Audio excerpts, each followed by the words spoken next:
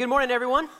It's great to see you. Thank you for being here to worship with us at the Vista. As always, really, really glad to have you. I didn't say this in first service, but yesterday my 6-year-old comes running into our kitchen. And he looks up at me and goes, "Dad, is it true that Santa got coronavirus and he's not bringing any presents this year?" And I was like, "Where did you hear that?" Colt told me.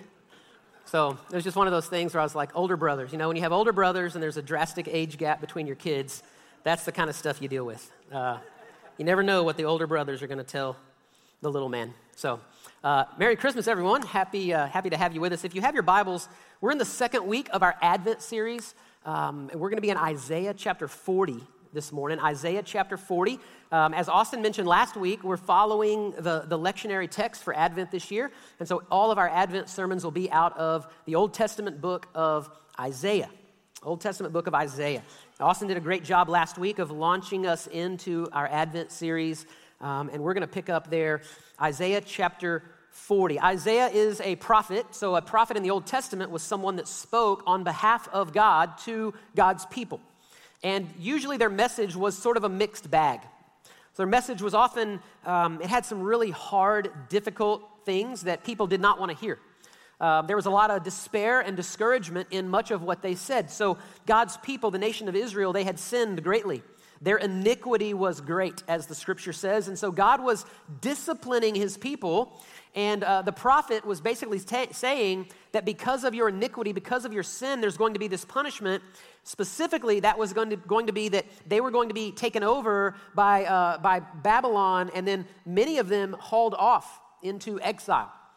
That was going to be a punishment. And so that's a difficult thing for a prophet to come and tell people that, hey, you're going to be removed from your homeland. You're going to be strangers, foreigners, aliens, outsiders in a foreign land for a season. At the same time, the prophet also brought good news. In fact, all of Isaiah in particular, many of the prophets, they're sort of conditioned with this messianic hope or expectation. So there was always the promise that, listen, there's going to be a Savior. There's going to be a Messiah who is going to usher in his kingdom, and it's going to get better. That was always the promise. And so some of our Advent readings, as we get closer to Christmas, they're out of the prophet Isaiah, where there is a promise that there's going to be a Savior, there's going to be a Redeemer. And so all of the text of Isaiah is sort of conditioned with this messianic hope and messianic expectation. Now, we're going to be in chapter 40. We're going to look at the first 11 verses, and it really is good news. It's a prophecy of good news. They've heard the bad, they've heard the Babylonian exile and all this stuff that's going to happen, and now there's this shift where now it's going to be good news of comfort for God's people. And I just want to walk through the text with you, point out 3 sort of promises that God is making to his people, and then I want to look at what does that mean for you and for me. Did God deliver on those promises, and what does that mean for you and me? So here we go, Isaiah 40, beginning in verse 1. It says, comfort my people, says your God. Speak tenderly to them and cry to her that her warfare is ended, that her iniquity is pardoned, and that she has received from the Lord's hand double for all her sins. A voice cries, in the wilderness, prepare the way of the Lord. Make straight in the desert a highway for our God. Every valley shall be lifted up, every mountain and hill made low. The uneven ground shall become level, the rough places a plain, and the glory of the Lord shall be revealed, and all flesh shall see it together, for the mouth of the Lord has spoken. You might notice right there in the middle of that in verse 3, in the wilderness, prepare the way of the Lord. That is a verse mentioned in the New Testament, specifically talking about John the Baptist. You might remember John the Baptist. John the Baptist was Jesus's sort of crazy, weird cousin, right? He lived in the wilderness. He wore camel's hair and a big leather belt. He usually screamed and yelled at people. He had a weird diet. The Bible says he ate locust and wild honey. And I've said before, that'll probably make you a little weird if your diet consists of bugs and sugar. That was John the Baptist. He was just a rather odd guy, but his role was to be the forerunner for Jesus, for the Messiah. And so the picture that we're given in the Old Testament, a lot of times when a king was going to be traveling, they would send ahead of the king a messenger. And the messenger's job was to make sure the people knew that the king was going to be coming through so they could prepare, they could get ready. He was also to make the path straight. If there was any potholes or anything, any obstructions, to clear the road of any obstructions, to make sure the bridges were in working order, to make ready the path for the king that was going to be coming. And so you can kind of see that's the role of John the Baptist. He comes preaching repentance, and he's from the wilderness, and he's making the path ready for the Lord. And so this little obscure verse, Isaiah 40, verse 3, speaking of John the Baptist. But essentially, as I read the first 5 verses of Isaiah 40, what jumps out to me is this promise from God innate there in the text that, look, their situation is going to change. Their situation is going to get better. It's been bad. Babylonian captivity, they're outsiders, they're strangers, they're foreigners in this other land. And God's essentially making this promise like every valley's lifted up, every mountain and hill made low, the uneven ground becomes level. The glory of the Lord is going to be revealed. There's God making this promise to his people that their situation, or you might say their position, is going to change. Things are not always going to be as they are. That's a great promise for us today, isn't it? I mean, 2020, it's been a crazy year. I mean, at this time last year, none of us knew what coronavirus was. None of us were wearing masks. There was no social distancing going on. It's been a rather awkward year. You can watch the news for yourself. You see the spikes in cases, again, beginning to rise, even in our own county. Hospital beds are full. People are dying. People have lost jobs. I mean, it's been tough. And as I read this week, I just thought, man, that promise for them back then when things were difficult it's a good word for us today. Like, if anything's true about life, it's that things change.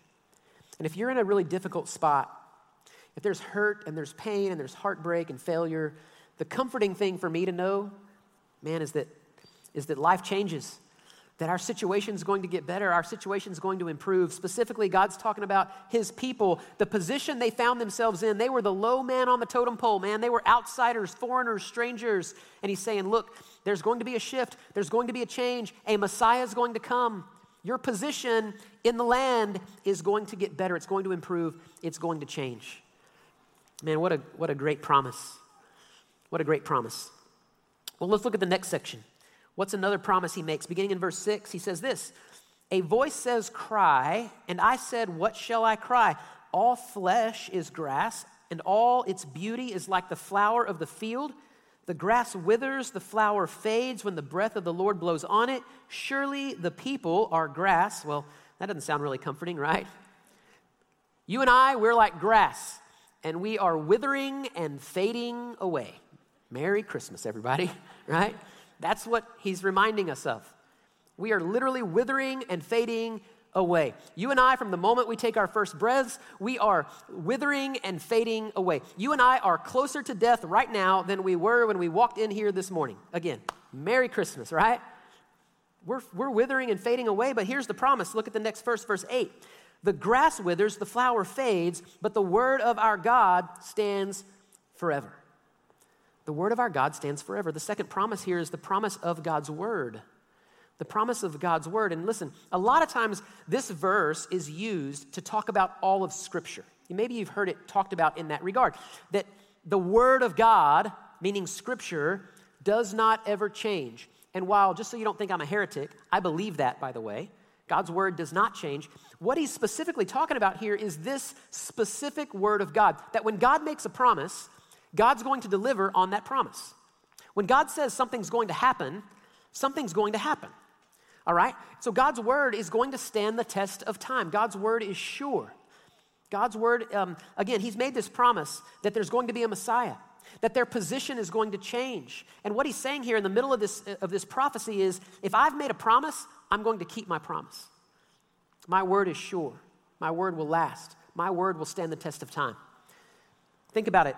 Things that last, things that stand the test of time are rare, are they not?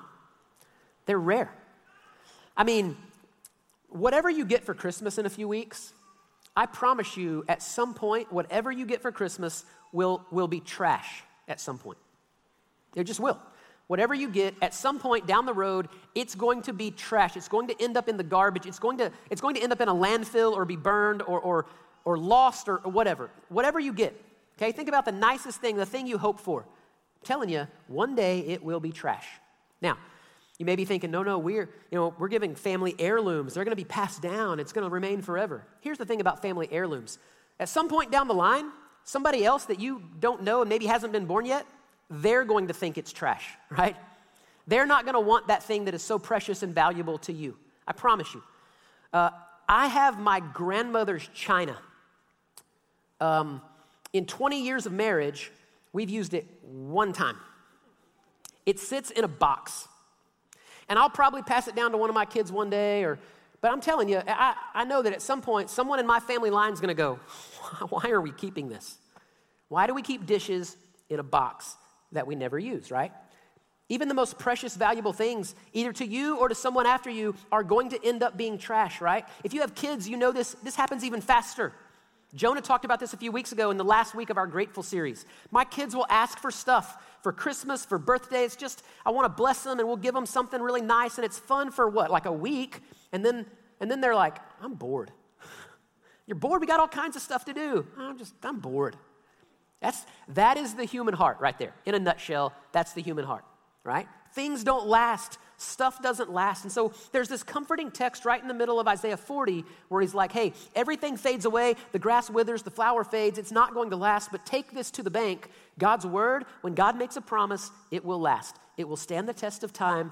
It will be sure. And that's just this comforting word for God's people in a difficult situation. God's word will last. Well, there's another promise here, verses 9 through 11.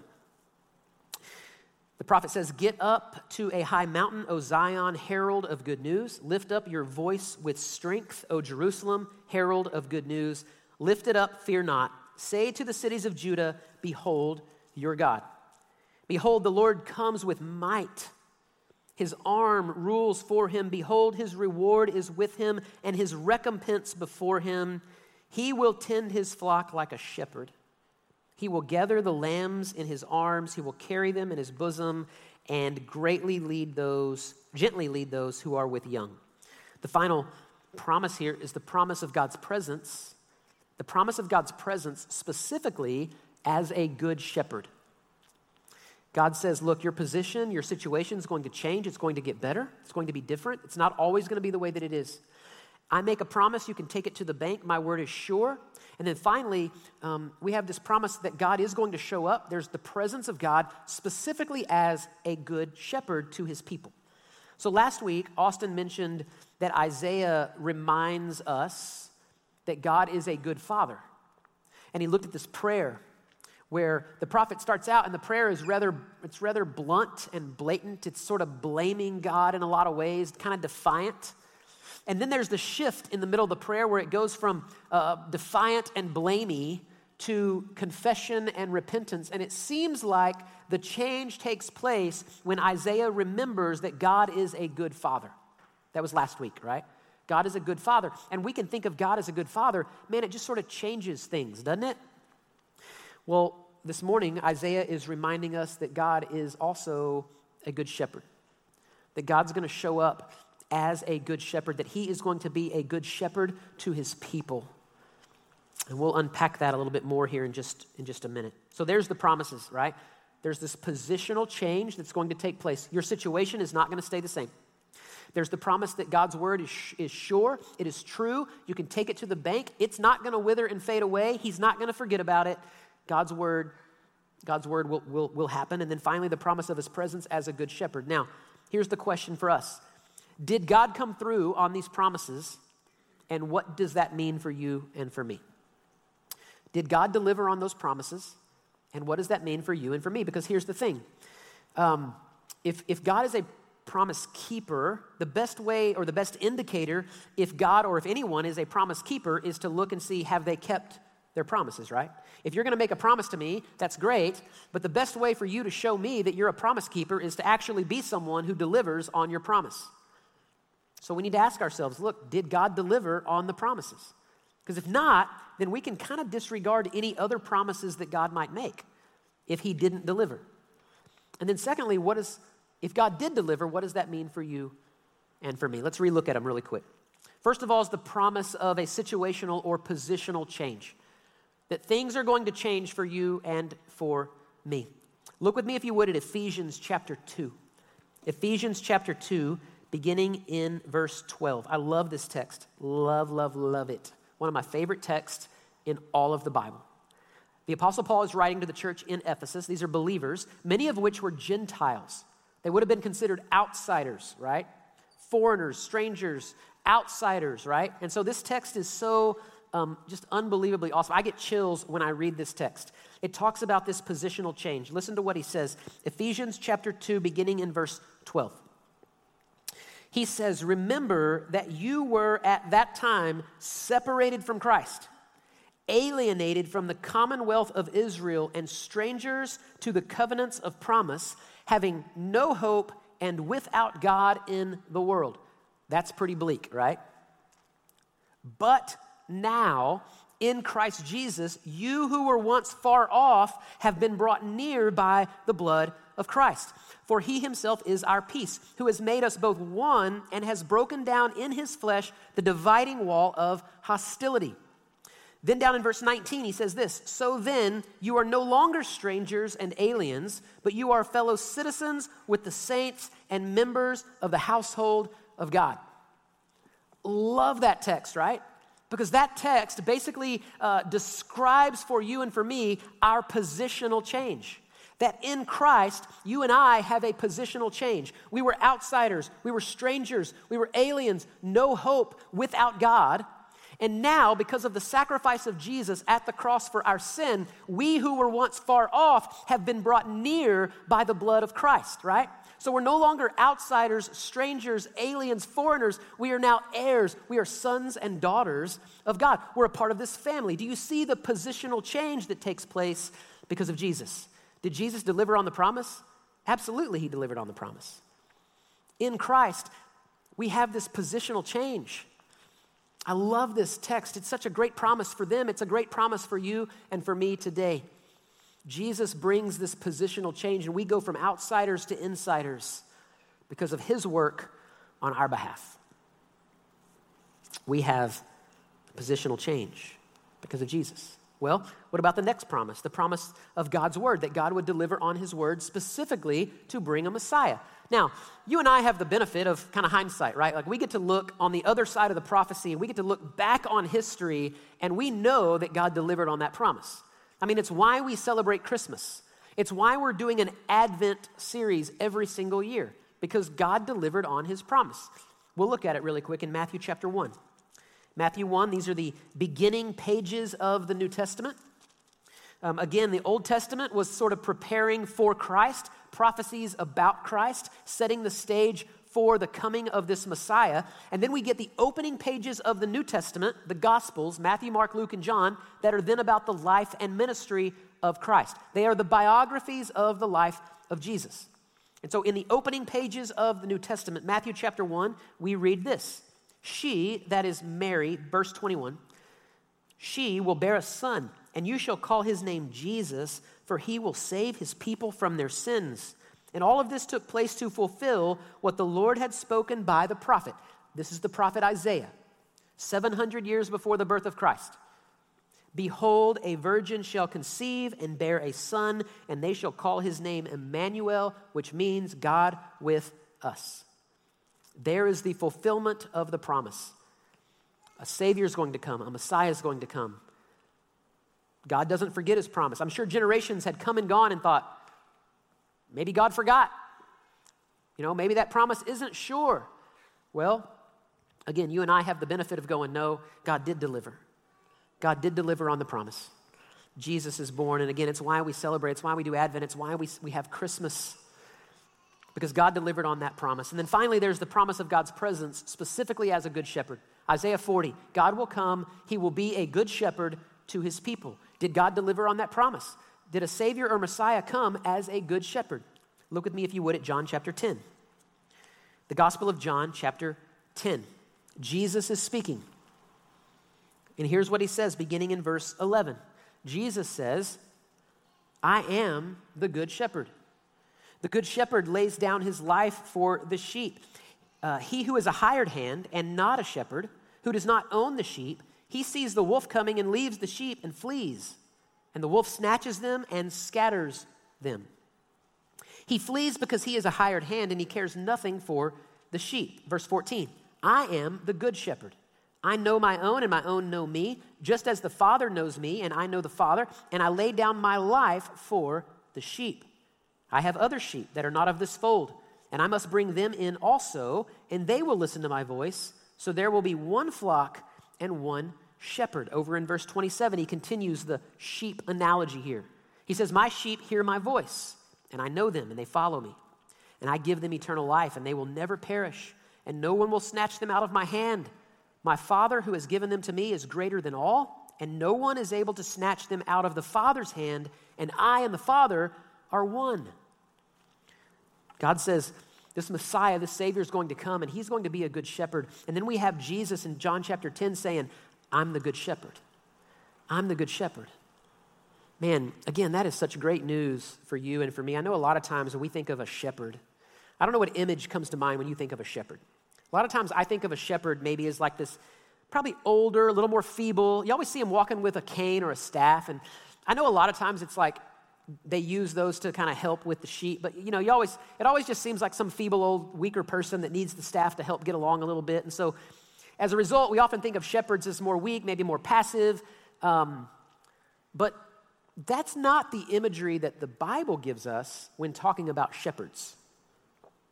I'd remind you back in Isaiah 40, right before he says that God's going to show up and be a good shepherd, verse 10 says God's going to show up in might, in power. His recompense is before him. It's this verse of great strength.